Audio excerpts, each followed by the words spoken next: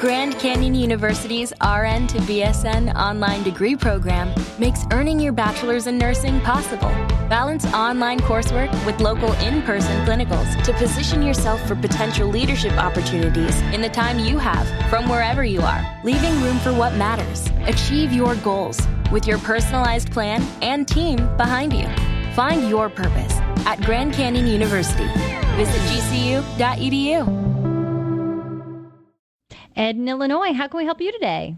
Yes, my wife was so helpful to me. She stained some trim that I hadn't finished while I was out of town. Okay. And she stained it the wrong color.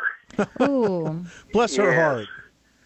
And so I started sanding some of it, and that's quite a job to sand all that off. So I'm wondering if there is some kind of product that I can use to take the stain off without having sand. Unfortunately, no, because the stain soaks into the new wood. I presume you're talking about new wood here, which is about as absorbent as a sponge. And to try to get down below that surface, you really got to sand the heck of this thing, and you're not going to get anything that's going to draw it out, so to speak. So I think that you're stuck with your wife, and you're stuck with the trim. Okay. Well, bless her heart, right? That's right. Have you thought about, I don't know if it'll work, but there are such products out there called wood bleaches.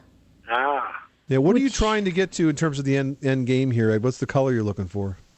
I'm going for a dark brown, and she stained it a reddish color. Well, have you tried to stain on top of it to see what it looked like?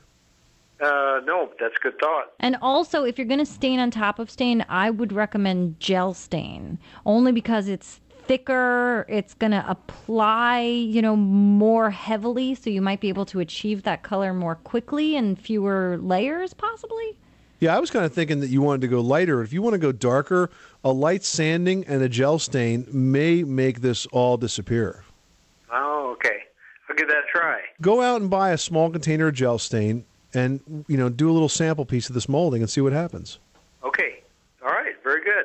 Hey, if it doesn't work out, stain all of the rest of the molding the same color, and at least it'll be consistent. Of course.